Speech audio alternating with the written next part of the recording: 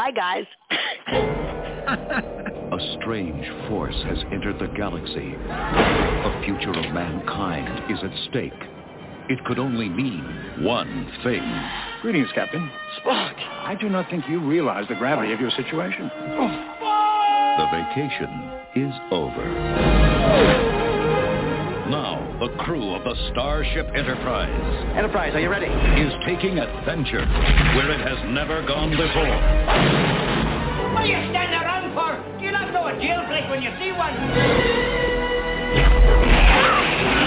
From the mind of a madman. Hostile force has taken control of our vessel. Mr. Sulu, full ahead. Through the center of the galaxy. You know we'll never make it through the Great Barrier. To the final frontier. Fascinating. How often have you done this? Actually, it's my first attempt. Fire the rocket! You never cease to amaze me. Nor I myself. This is the boldest trek of all. Warp speed now. Star Trek V, the final frontier. Mr. Scott, you're amazing. Oh, there's nothing amazing about it. I know this ship like the back of my hand. Well, good evening, everybody. Welcome to Trek Talk, and this is a special 500th show. Actually, it might actually be more than 500, perhaps, because I was doing the show with another host, which we'll get to in a second earlier. But at any rate, we decided to play the Star Trek V trailer at the beginning of the show rather than our usual theme because Star Trek V is questionably the best Star Trek movie ever made and my favorite Star Trek film. And with that being said, Wow. For my special 500th show, who better to have on the show live with us to answer your questions than the one, the only, the lovely, the awesome, the incredible Vixis herself, Spice Williams-Crosby. She's here with us live. Wow. Wow, I'm totally jazzed. Isn't that great? 646-668-2433. If you have any questions for Spice, give us a call. We'll get you on the air, and you can ask Spice questions. But before we do that, I want to go around the room and introduce all my awesome co-hosts because we're going way back. My original host of the show that I used to co-host for, who got me started on this whole thing, is in the room with us. Of course, I'm talking and none other than Admiral Ken, and Ken is out in all. How you doing tonight, Ken? Oh, I'm doing great. Like I said, it's another blustery day in Albany and Troy, New York. Yeah, it's cold here in Vermont too. It's only 25, and we're expecting snow. But we'll get by. We got Trek Talking to get by. And also on the line with us from Las Vegas, Nevada, we have our very own Charles. How you doing tonight, Charles? I'm doing all right, trying to stay warm. Jim's been sharing his cold front with us, and yeah, we're not having it. Need to warm the temperatures back up. And also wrapping out our trifecta from Portland, we have David, the donut guy. How you doing tonight, David? I'm doing pretty good. Yeah, everything's pretty chilly out right now. Yeah, I hear that. And also from Portland, we have Paul, the wine/toy guy. How you doing, Paul? I am good, man. I'm extremely excited that we are in the presence of Klingon royalty tonight. I am just humbled and in awe, and it's amazing. There's a bowl of gok just sitting here on the countertop, waiting for the right moment. It's going to be fun for sure. Our trifecta from Portland. With us as usual, we have our very own Eric. How you doing tonight, Eric? Oh, I am having such a great night tonight, and I'm super excited to have Spice on the program again. Thank you so much for coming. And I always like talking about Klingons. They're one of my favorites. Not quite like Jim, but, man, they're so much fun. All right, guys, now that we've gone around the table, our phone number here is 646-668-2433. Let your fingers do the walking and call Trek talking. We're going to have Spice with us here for about another hour, so you have plenty of time to call and ask your questions. But I want to start off because I'm the host and I can do that. So, Spice, you had a pretty busy weekend, I see. Oh, I did. By the way, hi, everyone. And I feel so bad for you, the weather being so cold. I just came in from sitting out by the pool, so don't let that bother you. But, that says Klingons, Qapla. But, yeah, I did. I had an incredible, momentous moment in my life, Saturday at the world-renowned Martial Arts History Museum, and I was honored. They gave me a tribute day, which I really don't think I deserve, but apparently others did because they all showed up to say so. And I got a beautiful trophy and a lot of gifts and a bunch of, I sent you, Jim, I sent you through Instagram a couple videos that they made for the particular day. One is, I guess, just a bunch of me all over the place. And then the second video that I think I just sent you was just a bunch of acting parts in TV shows, movies, and also when I was a sports newscaster, which thank God they never heard half the stuff I said behind the scenes because it was hard. It was a hard job. I hated it. But anyway, I'm happy to be here with everybody. And, God, take it away. Start asking. Well, I wanted to ask you, martial arts, we may have touched on this before, but at the end of Star Trek V, when you're walking across the ballroom and Chekhov and Sulu are behind you, and Mr. Chekhov says, she has wonderful muscles. And then you walk over and you stand next to Claw. How did you get in shape like that for that movie? I mean, you were an extremely muscular Klingon. I think at the time one of the most muscular Klingons we'd ever seen to date, actually. Well, what was funny is that very last scene that we were doing, Bill was not happy with the way it was all going because he felt like, you know the expression, have egg on your face, like you're kind of stopped dead and things aren't moving. Well, he came on over and he says, guys, it feels like an omelet on your face. Well, we got to do something. There's too much time between when you're walking out of that hallway to going over to where you need to be. And so it was Chekhov that said, I got it, I'll say something. And Bill said, okay, let's see. And as we were walking, he said, oh, she has such wonderful muscles. And it was funny. Some people behind the scene laughed. And then that was in 1989 when we did that. All these years, I'll be walking down the street or anywhere I go, I'll hear someone go, oh, she has such wonderful muscles. It's kind of like, I'll be back. But it's very something special that I loved about it. And I was getting in shape for other movies. I way back in 1982, I think, I was training. There was a movie of the week called Getting Physical with Sandal Bergman and Alexandra Paul, and they needed a world-class bodybuilder who could act, and they couldn't find any of them. So I was training, and the casting director said, would you want to come in for an audition? And I did, and I got it. And so the muscles were there already, but I looked more like a fitness person. And when I went into audition, first of all, I'm a Trekker, and I make no apologies for it. I'm the worst. When the fans come up to me and want to take pictures, I want to take pictures with them.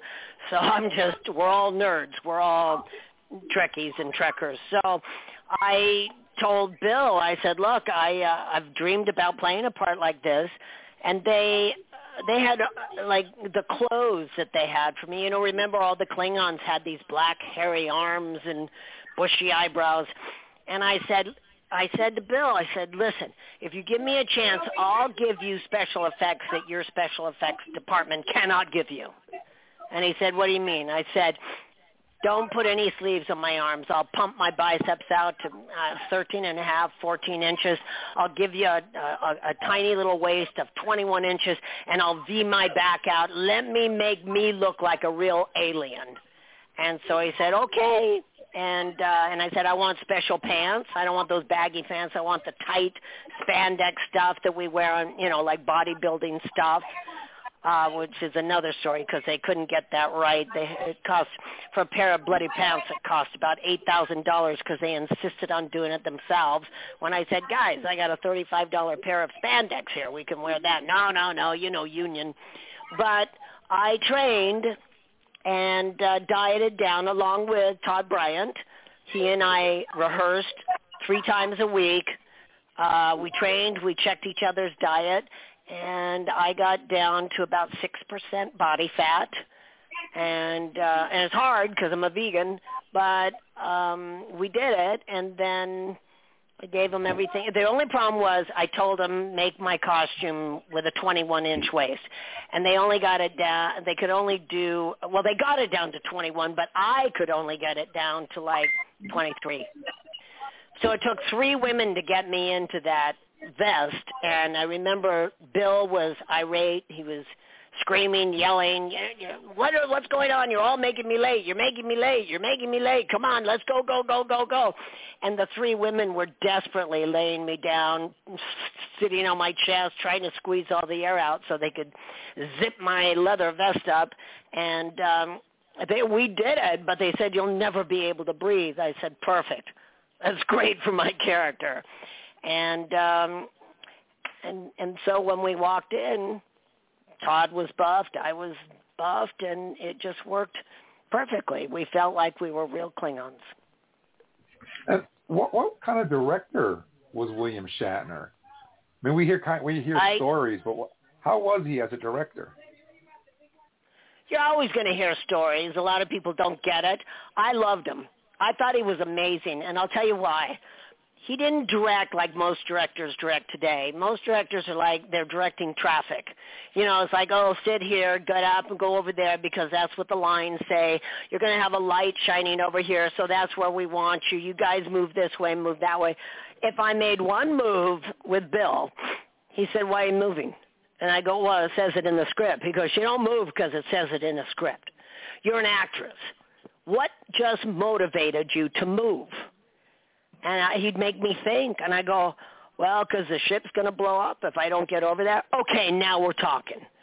So it was like being in an acting class because he's an actor, and we all have our own quirky personalities and things. But the only thing I care about as an actress when I'm on a set is can I communicate and can I connect with my actors and my director so that we can pull off what we want.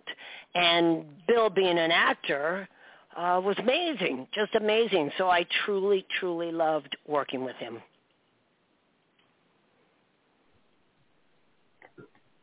Oh, excellent.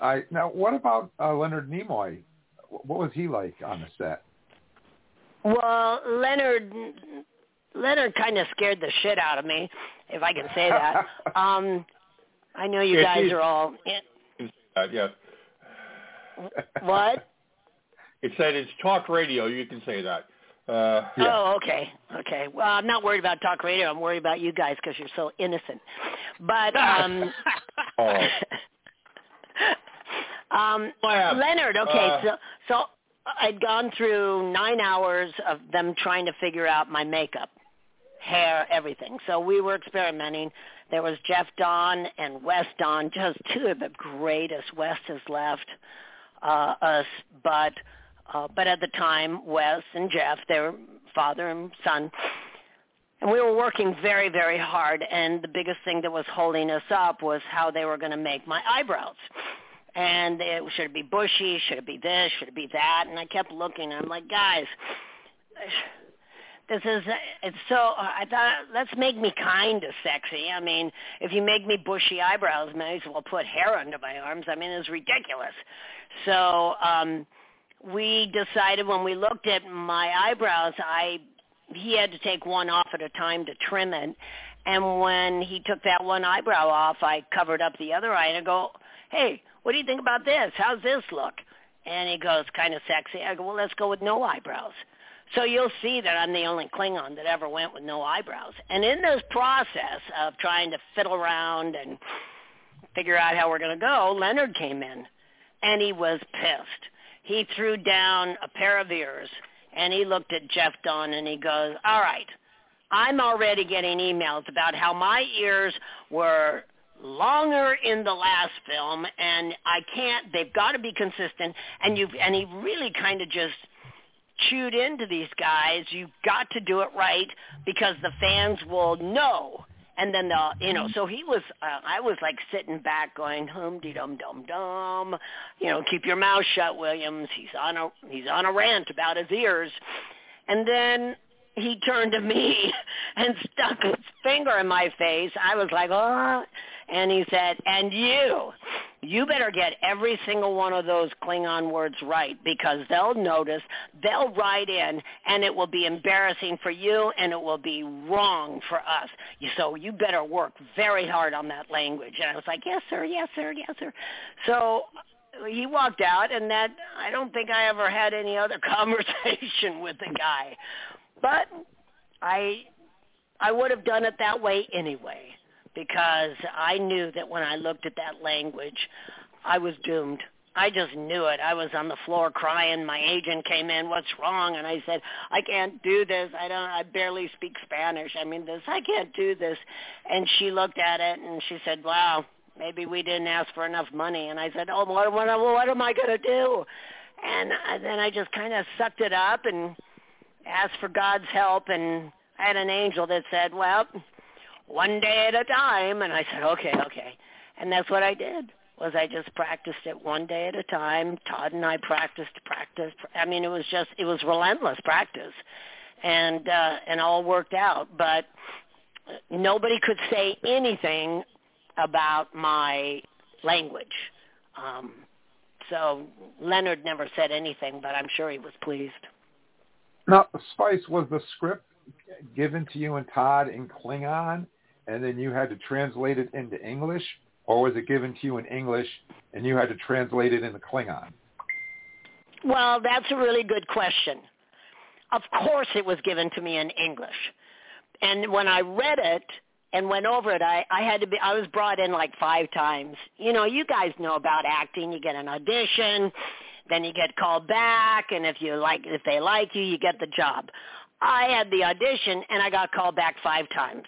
And so by the 5th time, I was like, oh my God, they shoot horses, don't they? Just kill me. I can't take the stress of this. And I was in the room with some amazing actresses. Really amazing, beautiful, that went on to become stars and everything else. And I was like, I'd look at them. I go, wow, good luck, bitch. It was so frightening, that room. And when I finally went in for the audition, there were all these 3-piece suits sitting around this big giant table. And Bill was at the head of it.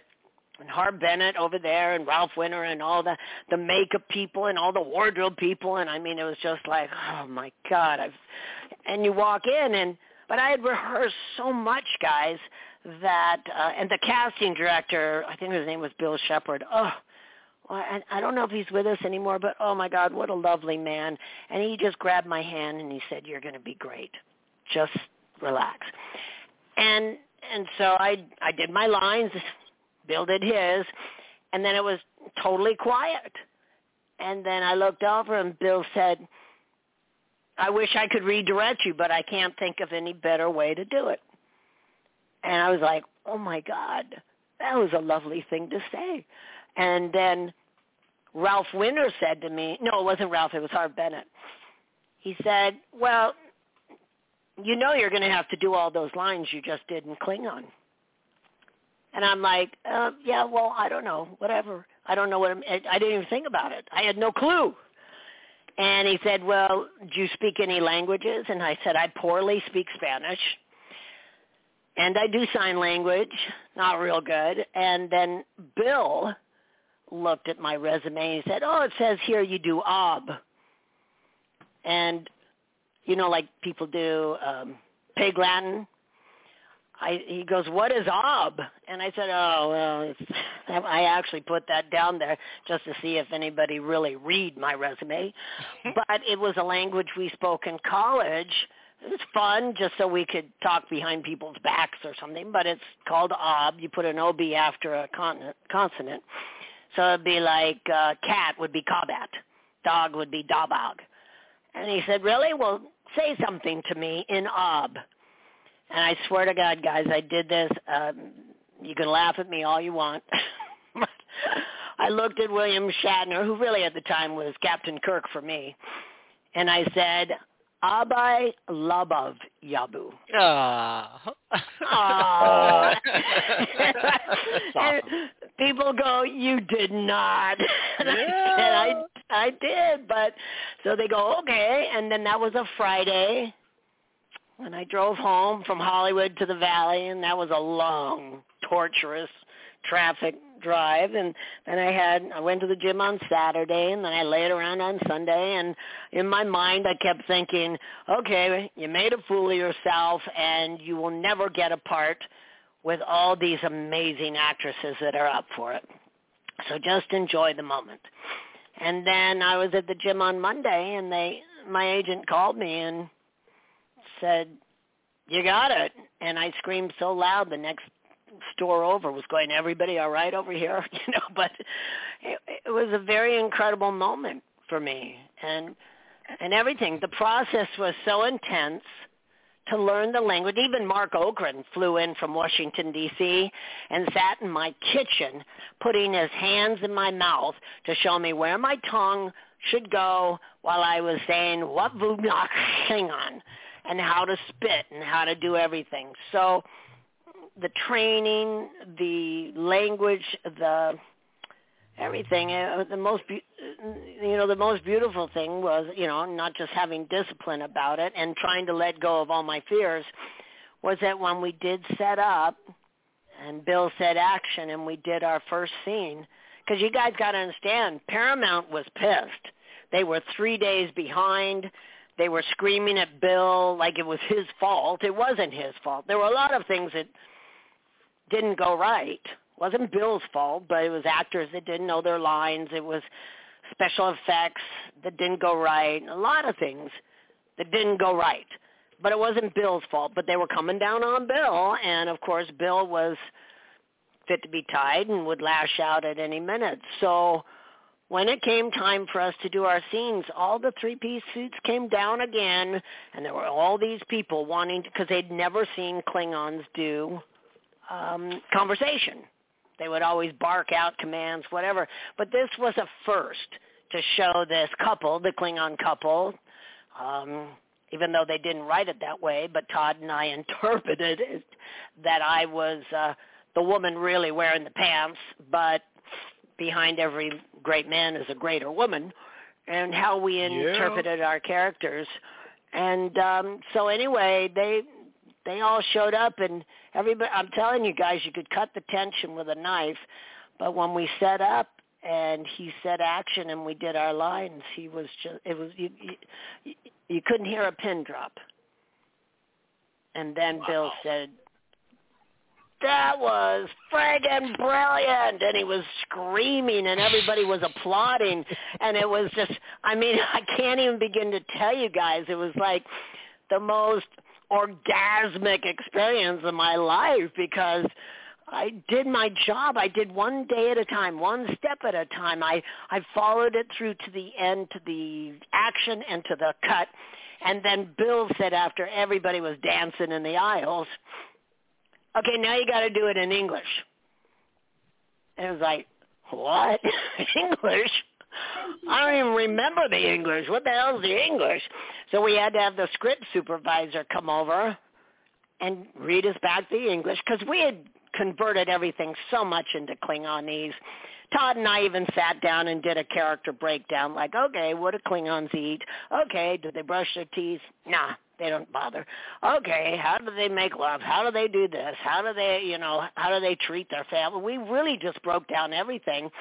So by the time we started our scene, really when I was walking to stage 5, I remember in my boots and the pants and the wig, the makeup and everything, as I was walking, it was that final act of conviction. Okay, I got called. I'm going to the studio, but I'm a Klingon now.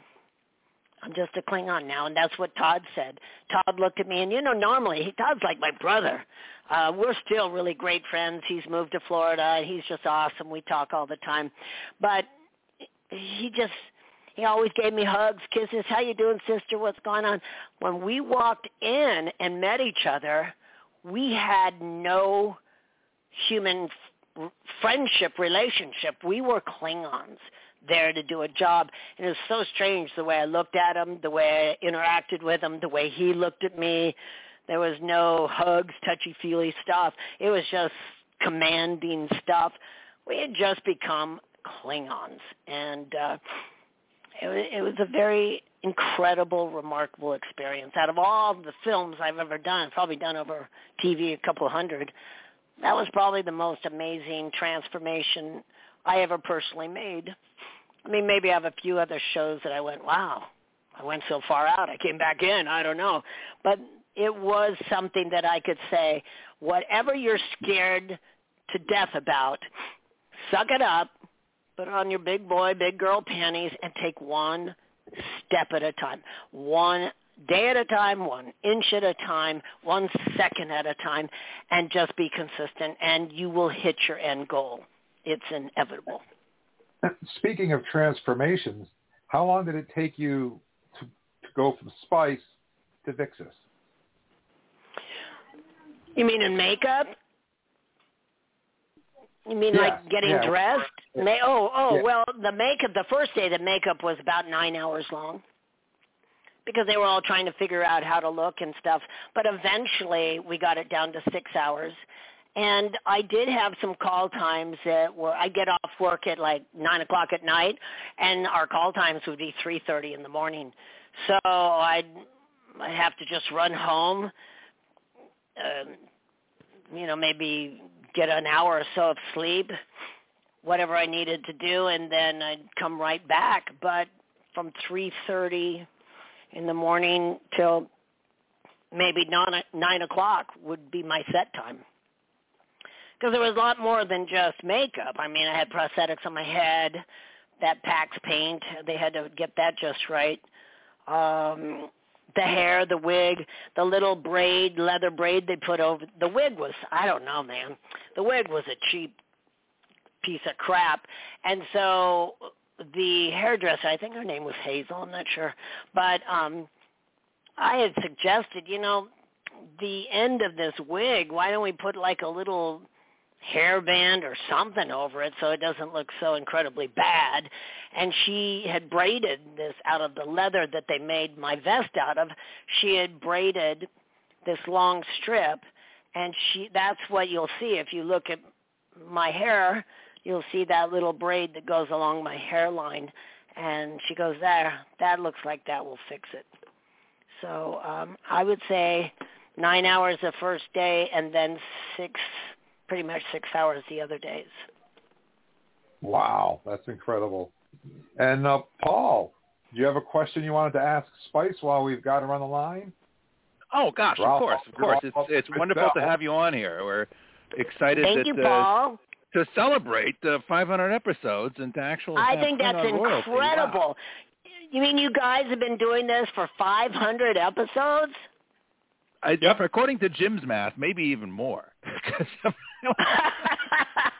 Us old guys, we get forgetful sometimes. Oh, we did do one. Yeah, so maybe it's up to kidding. 4 digits. Who knows?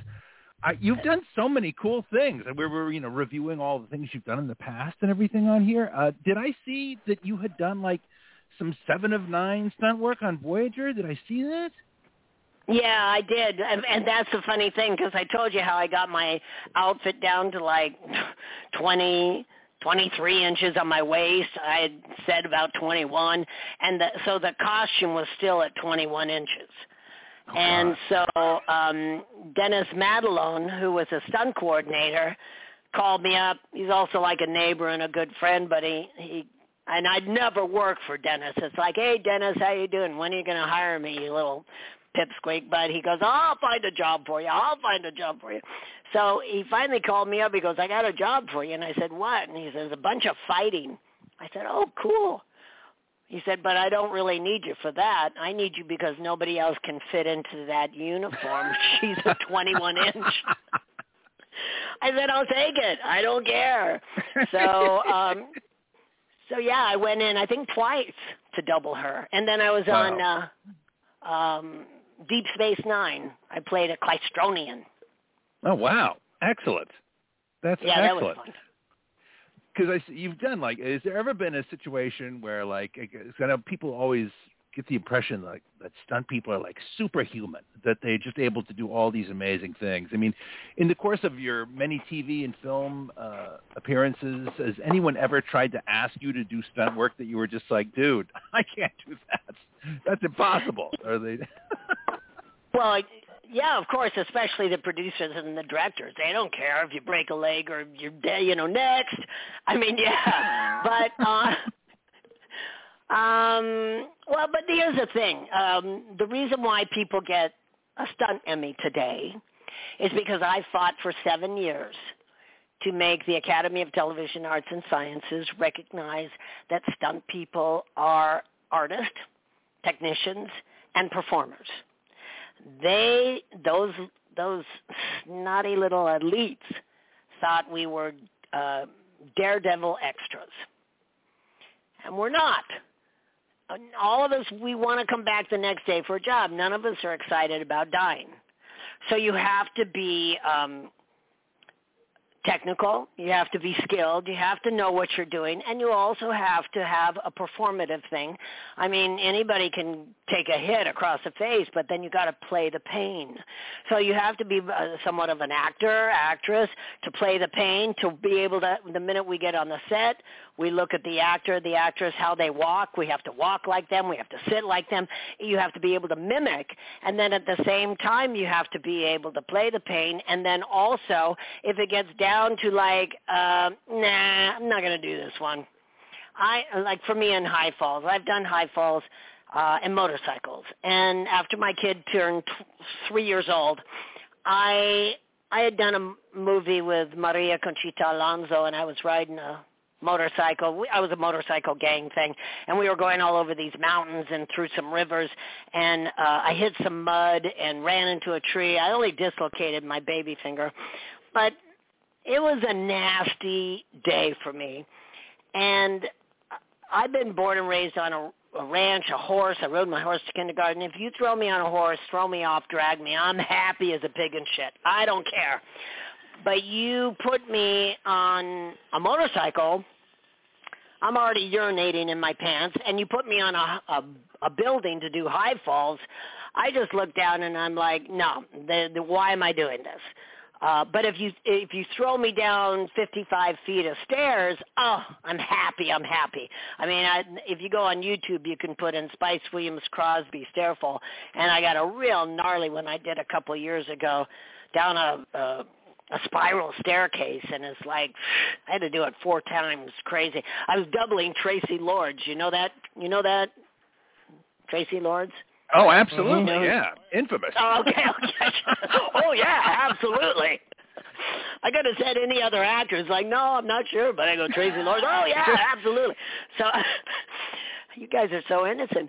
So anyway, I was doubling her, and it was a crazy thing. But as long as I'm hitting the ground. I did do a stunt where I was hanging from a helicopter 350 feet in the air with a buddy of mine, Eddie Anders, and we were like in the Indiana Jones type thing. We were in a boat going down. It was going to go off the waterfall, and he has a bullwhip, so he throws it up, hits the skids on the helicopter, and then as the helicopter pulls out, we're attached to it, so we go flying through this canyon.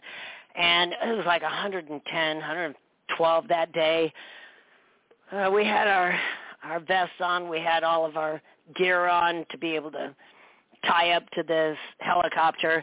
And, when it's that hot and you're flying 350 feet in the air and you're looking all over the place and you go, yeah, I could die now. I could definitely die.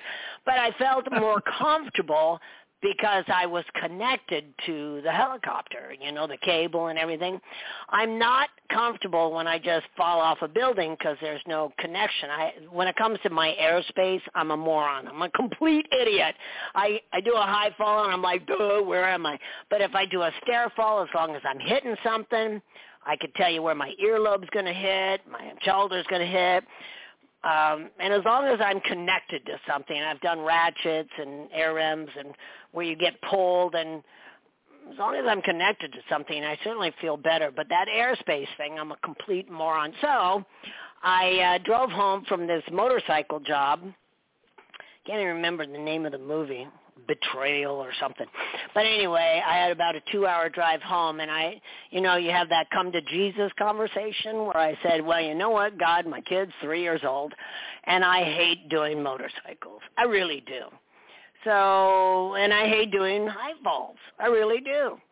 So I drove home, and when I got home, I parked, and I went right in the house, back into my office. I have a great office out back with my husband.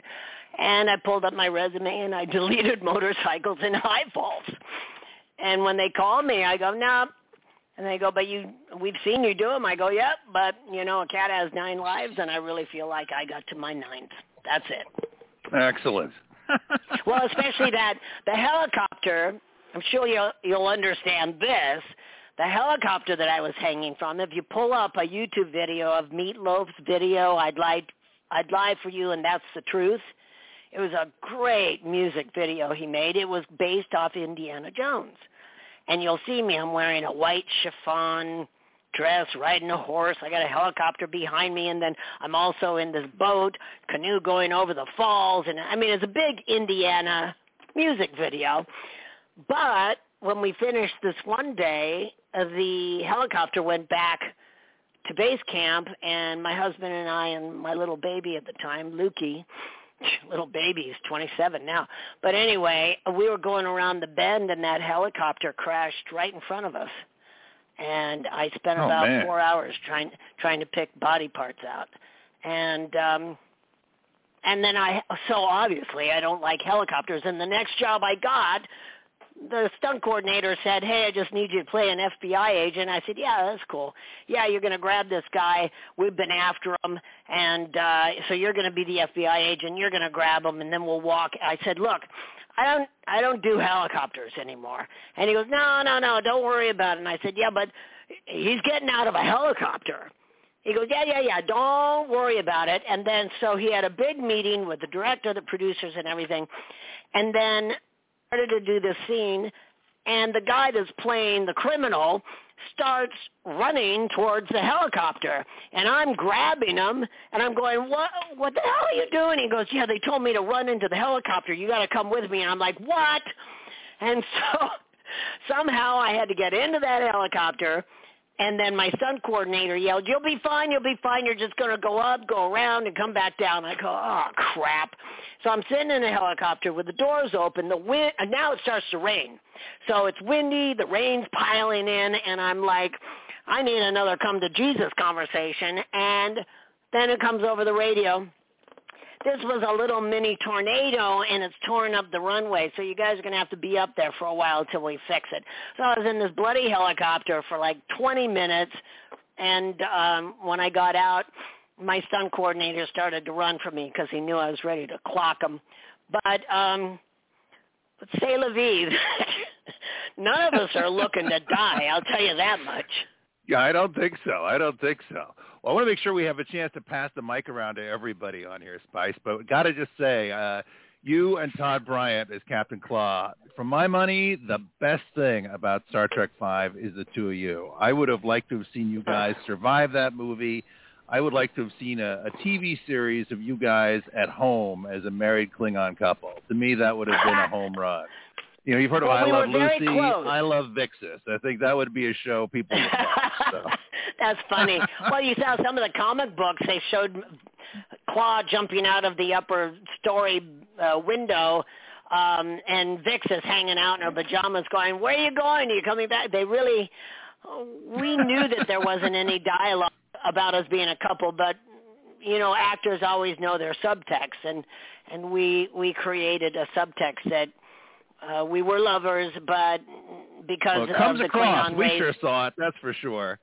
Yeah, well, that's what we wanted to do, and so we were supposed to be, because we knew Gene Roddenberry, and he loved us, and he wanted us for the next generation, but it was Rick Berman who hated Gene Roddenberry, so he didn't want anything that Gene Roddenberry wanted, so we were kind of almost banned from that. Wow. Well, in another life, in another dimension, who knows what'll happen? So. Oh yeah, I mean we moved. Oh, the funny thing is that they didn't know I was doing stunts on the next shows, So I was playing all these other characters and doubling and stuff. So I don't know. It all worked out, the way it's supposed to be. Oh, my husband's actually sitting here. He reminded me that was it Tasha? What was her name? Tasha Yar, right? Chitara. Yep. My husband's grandfather is Bing Crosby, so it was his sister that played that role. Wow, Star Trek is determined to get into your life here. There's no escaping it, friend.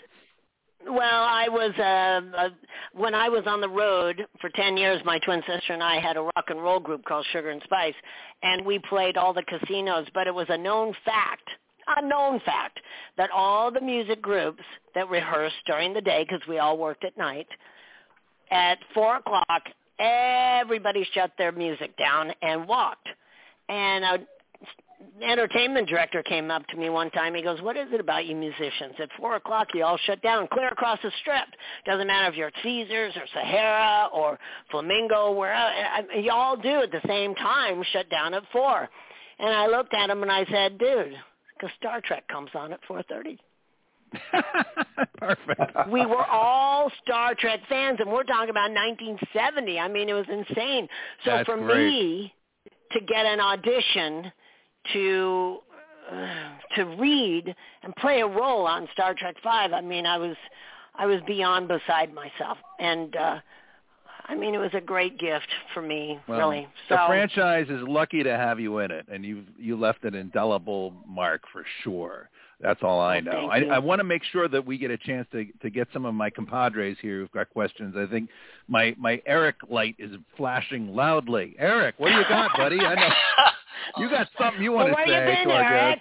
Well, Spike, you're such a joy to talk to. I just love kind of sitting and chilling and listening to you tell stories, because all the stories you tell, you can almost just see what's happening, which I really appreciate. But I'm gonna do something that we used to do, which is pivot just a little tiny bit away from Star Trek, but ask you about a couple of. You have so many credits, right? You look up your IMDb page and it's deep. Very deep.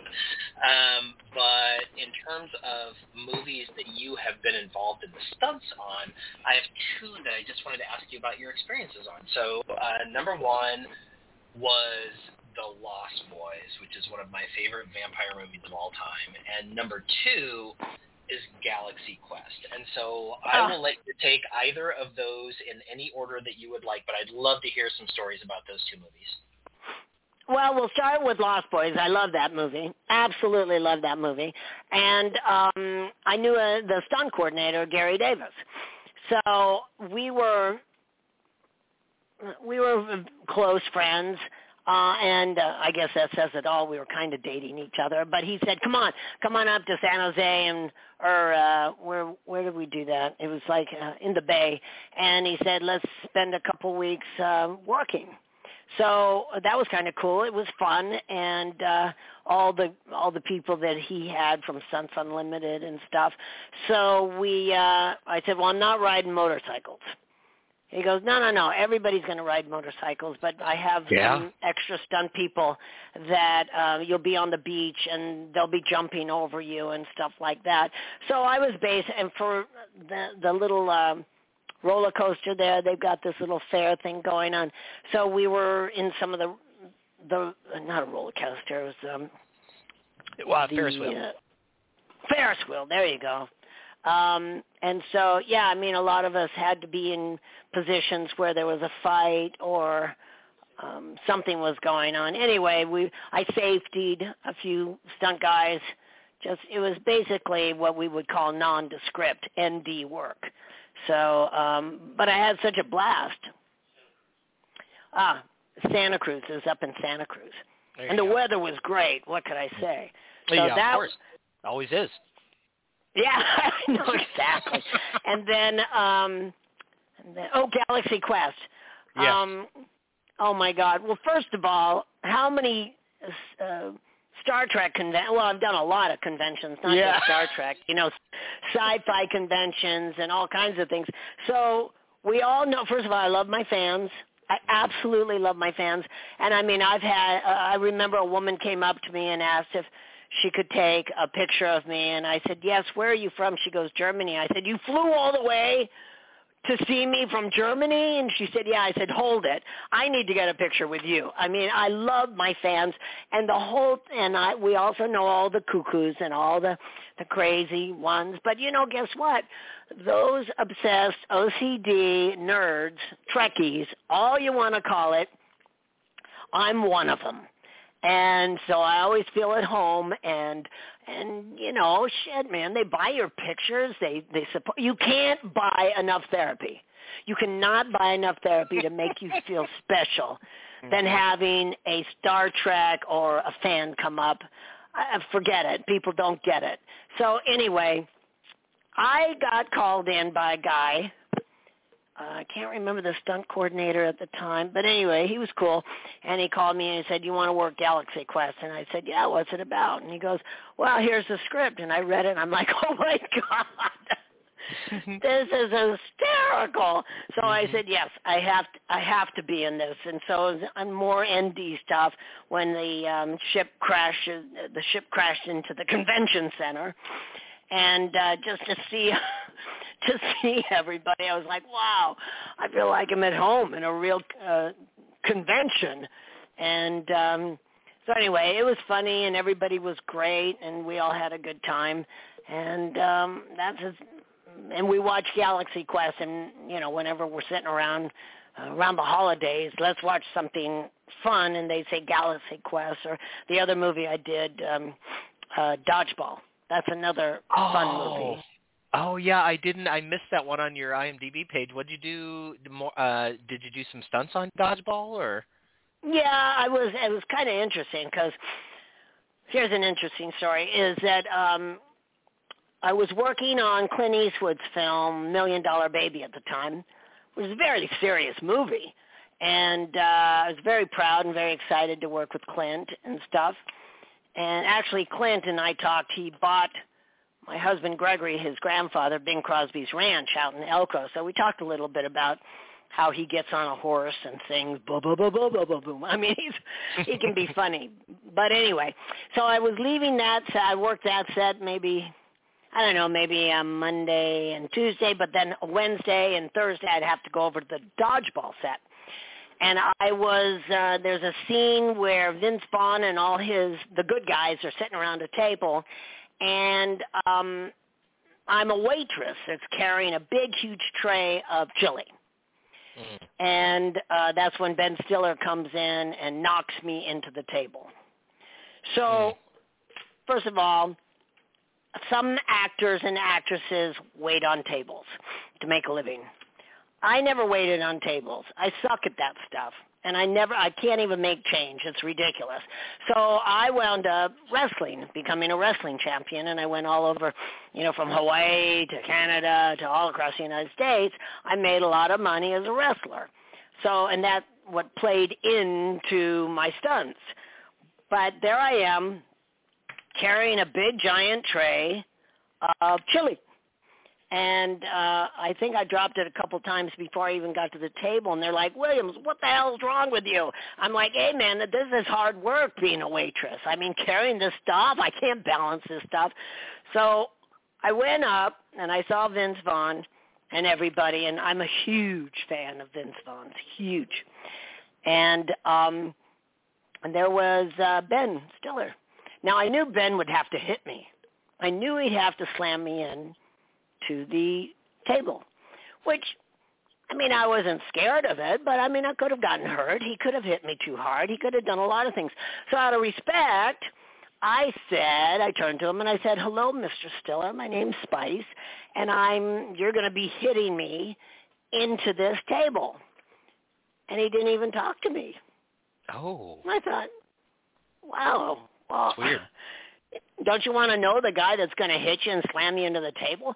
So anyway, action came, and I was walking up, and Stiller comes up, and then he just bashes me into this table, and chili goes everywhere, and they do the scene, and it's almost going to come to blows, but it doesn't. And when they said cut, Vince Vaughn jumped up so fast, came over to me, wiped my face off, everything. He goes, "Are you all right, Spice? Are you okay?" And I said, "Yeah." And he goes, "Get her some water. Come on, guys. Clean her up." He goes, "I don't want to see you get hit that hard on the table." I said, "Actually, Vince, I took it. And he goes, "Yeah, well, we're going to have to do it a couple more times." I said, "Okay. All right." So I really appreciated his kindness. And I don't know, did you guys see the movie, my husband's movie, Hacksaw Ridge?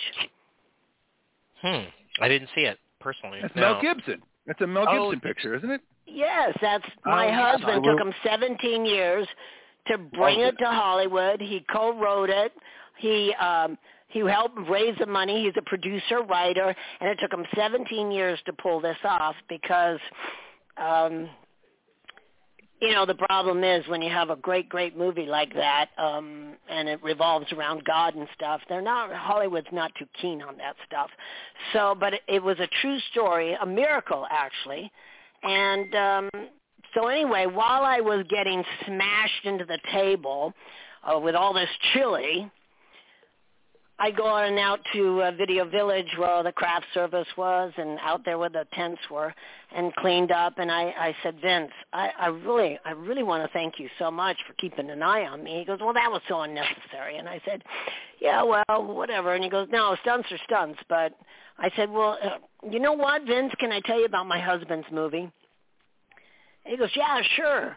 So I told him, I said, he's been working on this true story about the only Medal of Honor winner that won our country's highest honor without ever touching a gun. He was a Seventh-day Adventist. He didn't eat meat. He was a vegetarian and wouldn't touch a gun. They beat him up. They broke his nose, knocked his teeth out, called him a coward. And yet, in one of the most bloodiest battles on the top of a 400-foot cliff, an escarpment during the World War II, the Japanese war, this Japanese encampment up there. It was the Battle of Okinawa, and this little skinny old guy, he was like 5'6", 133 pounds, and at this moment, all of them, he had to go as a medic, and they all climbed up this 400-foot cliff, and when they came over the rise, the 17 Japanese soldiers mowed them down in under 23 seconds. And 130-something men were killed and slaughtered.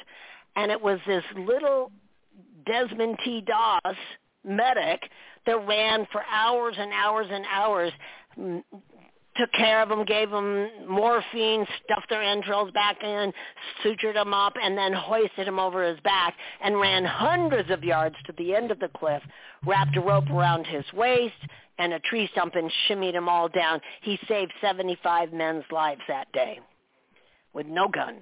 And then they begged him to come back. Over the course of 3 or 4 days, he saved over 450 men without ever touching a gun. It was a miracle. And he kicked grenades away. He literally, there was an angel on his side. So anyway, I could go on and on. You guys have to watch Hacksaw Ridge. It's perfect for Veterans Day. It's also a holiday movie you must watch. Yeah, Mel Gibson came out of retirement to do this movie. So anyway, I'm telling Vince Vaughn this. And his mouth was open. He goes, "You're kidding me." And I said, "No, he's working on funding right now and everything." And he goes, "Oh, my God, please tell your husband that must be made, and I will look for it. I will look for it." Well, guess who also starred in this movie? Vince Vaughn. Vince Vaughn wound up playing and Andrew Garfield, and it was like, wow, there's no accidents, because that was in, I don't know when I was in that movie, that it was like 2004 maybe, 2004 when I did Dodgeball. in 2016, that movie came out. We had 6 Academy Award nominations. We won 2. And it today is the second highest grossing faith-based film under Passion of the Christ. And so that was my little story about Vince Vaughn and that dodgeball. So and you know what? Here's the deal. It's a basic fart movie. I mean, you could put that movie on and laugh all day long. $1 Million Baby is not, but $1 Million Baby won the Academy Award. And I thought, cha-chink, I'm going to make so much money. Oh, my God, it's Academy Award-winning film. Wow, wow, wow, wow. I think I've made in residuals about $700. But Dodgeball, I've probably made $7,000. You never know what you're going to get paid for. You never know what you're going to get paid for. Well, I mean, it lets you know that people don't check the ending of your movies, you know. Yeah. If you see a movie and it's magnificent, but it leaves you depressed, why would you want to see it again? Yeah, that's so true. Oh, man, awesome story, Spice. I'm going to pass it over to David real quick just because we only have a few minutes left in the podcast, but thank you so much for chatting about that. Awesome stories. David, what do you have for Spice? Yeah, what's up, David? Where you been? I've been listening to your stories. I was just listening to you when you were talking about Hacksaw, and I actually do remember that movie. That was a really interesting movie that was very accurate with history and everything. I was like, whoa. It was a really good movie. Well, I'm so glad. I'll tell my husband right now, who's sitting here, that David saw Hacksaw Ridge. He goes, awesome. So, all right. So, give it to me. What do you want to ask me? All right. So, I just got one real question, one silly question. So, the real question is, all the movies that you've done, or all the stunts that you've been doing, what's your most memorable, fun stunt or movie that you've ever done? Memorable stunt? Does it have to be fun? Sure. Or not. Or not, okay. I did a movie, I'll tell you this, because I try and come with a technical thought process behind me, rehearsal. I'm very methodical about how I even run. If I have to run across the street and I'm avoiding a truck, you always have to say, here's my plan A, here's my plan B, here's my plan C, because you have to know that every time you do a stunt, something's going to go wrong. You just got a Murphy's Law. You got to have your exit plan to save your life or not get hurt. So I was in a movie called Backstreet Justice. I was doubling Kelly, what's it called? Linda Kozłowski. And it was a pretty interesting movie. I was in Pittsburgh for about 2 months, and we did a lot of stunts on that, the incline, hanging all over the incline, almost getting hit. I actually dislocated my shoulder doing a stair fall with an actor, and got a lot of shooting, a lot of climbing. But I had this one scene where, do you guys know Pittsburgh at all? Yeah, sure. The rivers and the bridges and Yeah, the Allegheny River. I actually at 6 o'clock in the morning had to be knocked off a double-decker ferry boat into the water. Trust me, that's friggin' cold. But anyway, on the other side, that's like the red light district, whatever, there's all brick buildings and fire escapes. So I had to run up this fire escape up to the 3rd story, get on top of the building, flat top, and then run across the building, the top, and jump across the entire alleyway and land on the other fire escape, which I only had about 3.5 feet to land on, and I was blocked slightly with a firebox and a banister going down. And there were no boxes, there was no bags, there was nothing.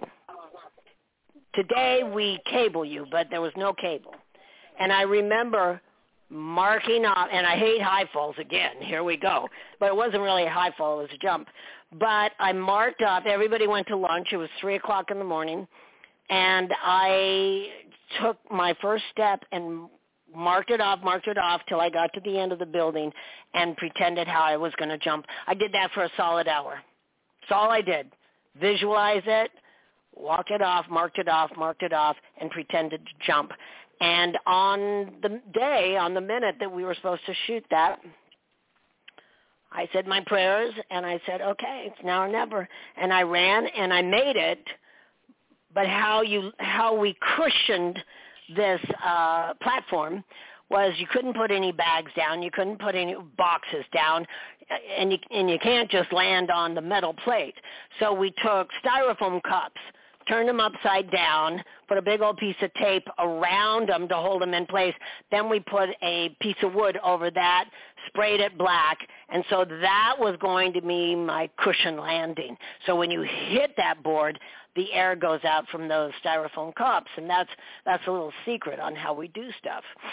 But when I hit it, my feet kind of went out from under me, but I got up, and I was able to continue running down.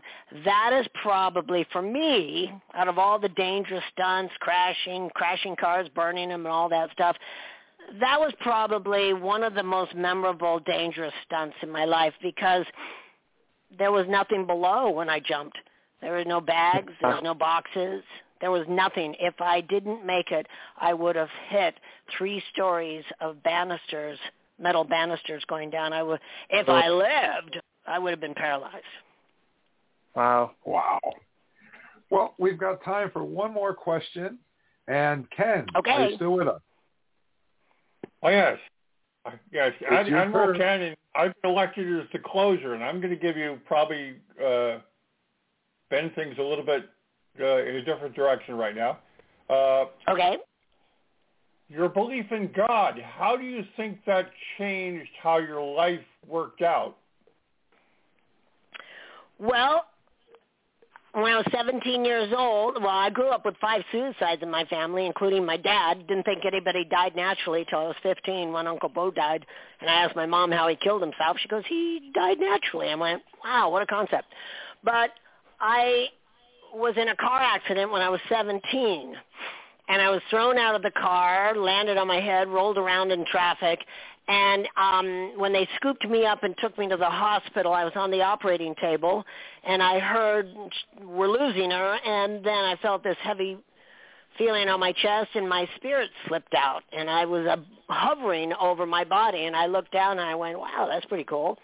And then I thought, I could get a better look if I was on the other side of the table, and boom, I was there. And I realized, there's no body here. I'm just energy. And little by little, I was being pulled slowly into a warm mass of air where I saw figures of people, dogs, cats, children, animals, whatever. And that's when I thought, I was in Catholic school, I realized that the nuns were wrong. Animals do go to heaven. And then little by little, it got brighter and brighter and brighter. And before I knew it, I had these giant bright white lights. And there was a voice that said, you're not going to die. You've been in a horrible accident, and you have to go back. You got something important to do. And normally I would have negotiated, like, well, now wait a minute. But no, I just kind of said, okay. And before I knew it, I was back in my body, and I was in a coma for 6 days. I heard everything. I heard a doctor and nurse come in say if she lives, she'll either be a vegetable or never walk again. And, it's obvious. You can see I'm walking again, but I am a 40-year vegan, so I guess I did turn into a vegetable. And I had 2 weeks, 3 weeks of rehab in wheelchairs, and then 2 years to try and rehab everything and get back into life. So I went on the road as a musician with my rock and roll group, Sugar and Spice, and we were very successful, but I was also very successful at getting my 3rd drug and alcohol overdose. And on my last overdose, I crawled out of the bed into the kitchen and pulled myself up on the stove, looked up in the air vent, where I was pretty convinced God lived at that moment. And I said, okay, so God, what the hell were you trying to tell me in the light? And then I just remember saying, okay, God, here's the deal. Here comes my negotiation. Help me turn my life around, and I swear I'll be an image that changes the world. And as I looked around, I was wondering who the hell said that. And then I realized, oh, my God, that was me. That was my soul. That was my spirit. And that was the first time I ever felt really connected to God. So that was it. It was the last time I drank and did drugs, and I took my first step into learning about nutrition. turning my life around, fitness. Since then, I got 2 masters and a PhD in natural health science. I'm a doctor, and I just got granted my 6th degree in martial arts in Qapla and Eskrima. I'm considered a master, and I've got a brown belt and a couple other styles. And I just finished writing a book. It's called Are You Sure You Want to Live? Because Dying's So Much Easier. Because a lot of my patients were sent home to die, and they want to turn their lives around to see if they could beat, the death situation. Some are still alive, some aren't, but we work towards a lot of stuff. So it's on Amazon. And so everything for me, my husband and I do faith-based film shorts. And you can see some on YouTube. One's called Duke. Another one's called Talk to the Animals. And we just finished a great one called Life Goes On.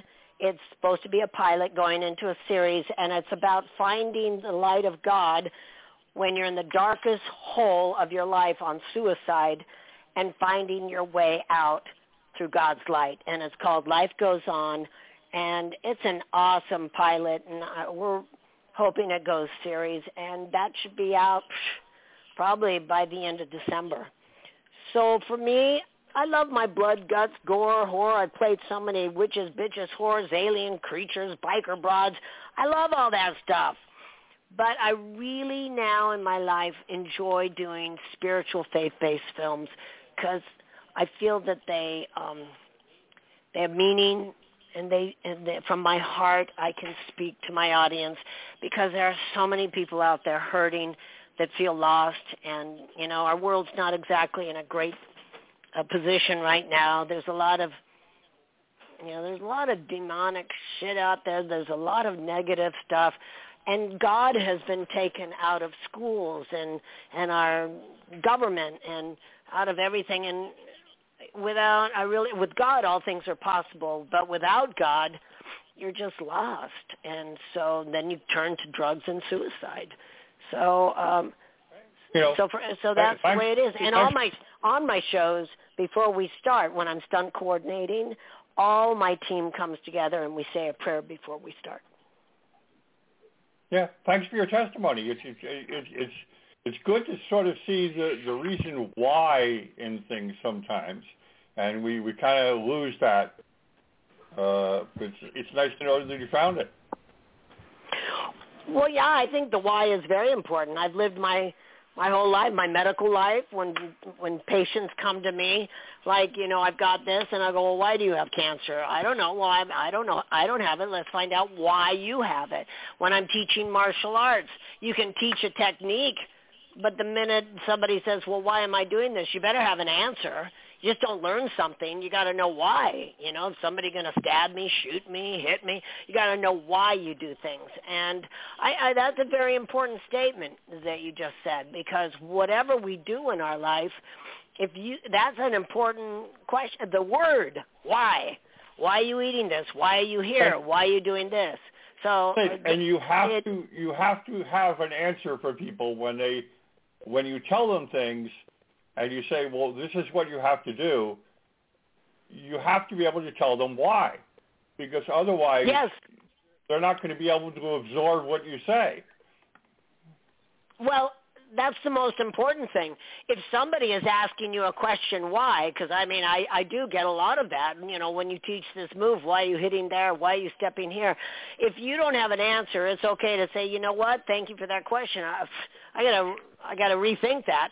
Or you better tell them why, because that's the thing that's going to stick in their head. If my stunt coordinator tells me, hey, look, when you're going to run down this alleyway, you're going to turn left, then you're going to jump on these boxes, and if I don't ask why, maybe I make a mistake. But if I say, well, why am I doing that? Well, you got to jump on the boxes because there's a motorcycle going to come by and run you over. So it does break down the truth of everything. And you know what? That's called communication.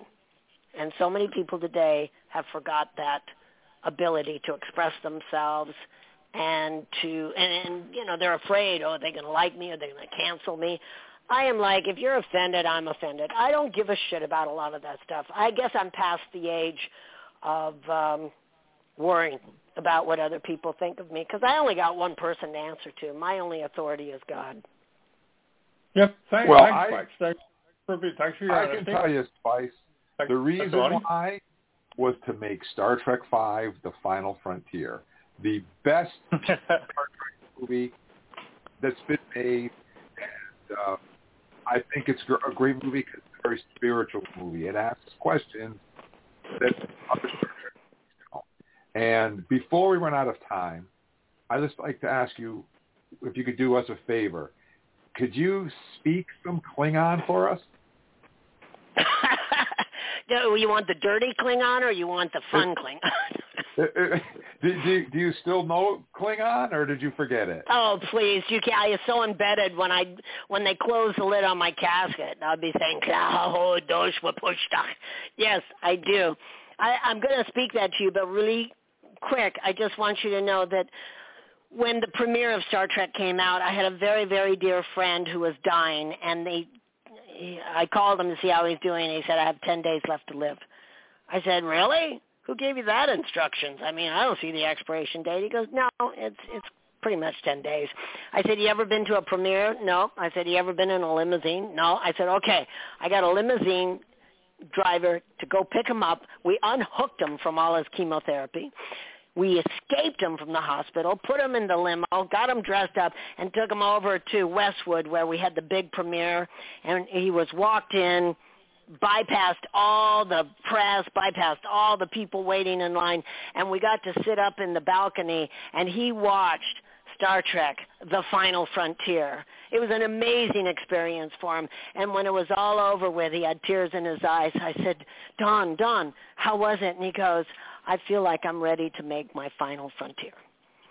So It was a spiritual movie, and it did mean a lot, even though they maybe scrimped because of some political BS on the special effects. But anyway, I will speak some Klingon. Yingtok Yishkark, Rotutut Bay, Mekmab, Mokmaj, Hooptin Lo Haustin Push, Klahod, Dosh were pushed on Nedwick Tick-Off, Qapla. Oh, God, I love it. Well, thank you. I can't thank you enough, Spice, for coming on and making this show so special. It is it might actually be more than our 500. I don't remember when we started counting the episodes. It might actually be 550. I'm not really sure, but we're calling it 500. Well, it doesn't matter. It doesn't really matter. It matters that we had a good time. We all got to talk, and we're all on the same page. We all love Star Trek. And I can't thank you enough. I really appreciate you taking time out of your busy schedule to talk with a bunch of Star Trek fans about Star Trek and your life and your experience. So thank you so much. And thank your husband as well, because, I will. Hang on. Movie. They're all thanking you, Pops. He says, thank you, guys. That is a great movie. If you guys haven't seen it, please go and see it. It's phenomenal. It really is great. But watch Star Trek V first. Yeah, Star Trek V, and then, we always, for the holidays, we've been watching Hacksaw Ridge, then my husband's, Bing Crosby's Going My Way, and that's a wonderful, that's what he won the Academy Award for, and those are wonderful Christmas holiday movies. So absolutely. So congratulations as well. I want to say congratulations before we go. And I'm gonna. Is it okay if I post that video you sent me on our Facebook page so everyone else can see it? Yeah, of course. I sent you. Did you see the other one I sent you? Yeah, I got one right before we went on the air. I haven't had a chance to watch it yet. That's some of my acting stuff. And then the other one that I posted had a weird glitch. It was like did you see the other one? Well, I sent you one about all the different pictures of me and music, and it's about 13 minutes long. But then it got corrupted at the end, so then I kind of reposted it on Facebook. Are you on Facebook? Yes. So if you go to my actress stunt woman, Spice Williams-Crosby, you should be able to see 2 clean videos on that. But whatever I send you, of course, you can post it. Yeah, I'll post that on our page so that our listeners can watch it as well. And I want to say thank you and Qapla for coming on the show and sharing your story. Your story. Now make sure you spit all over the place when you say Qapla. So thank you once again. If you don't spit, it ain't real. It ain't real. Well, thank you very much, Spice, and you have a great night. Hey, goodbye to everybody. It was a pleasure spending this time with you, and you also, sir. It was a great pleasure, and stay in touch. Yep, absolutely. Good night. Thank you. All right, guys, Bye. that was Spice Williams-Crosby, Bye. and we're wrapping up the show, and I just want to say to everybody, please stay safe and be good to each other, and Star Trek fans are the best fans, okay? Hailing frequencies are closed. Good night, everybody. Good night, all. Good night. Let's see what's out there. Engage.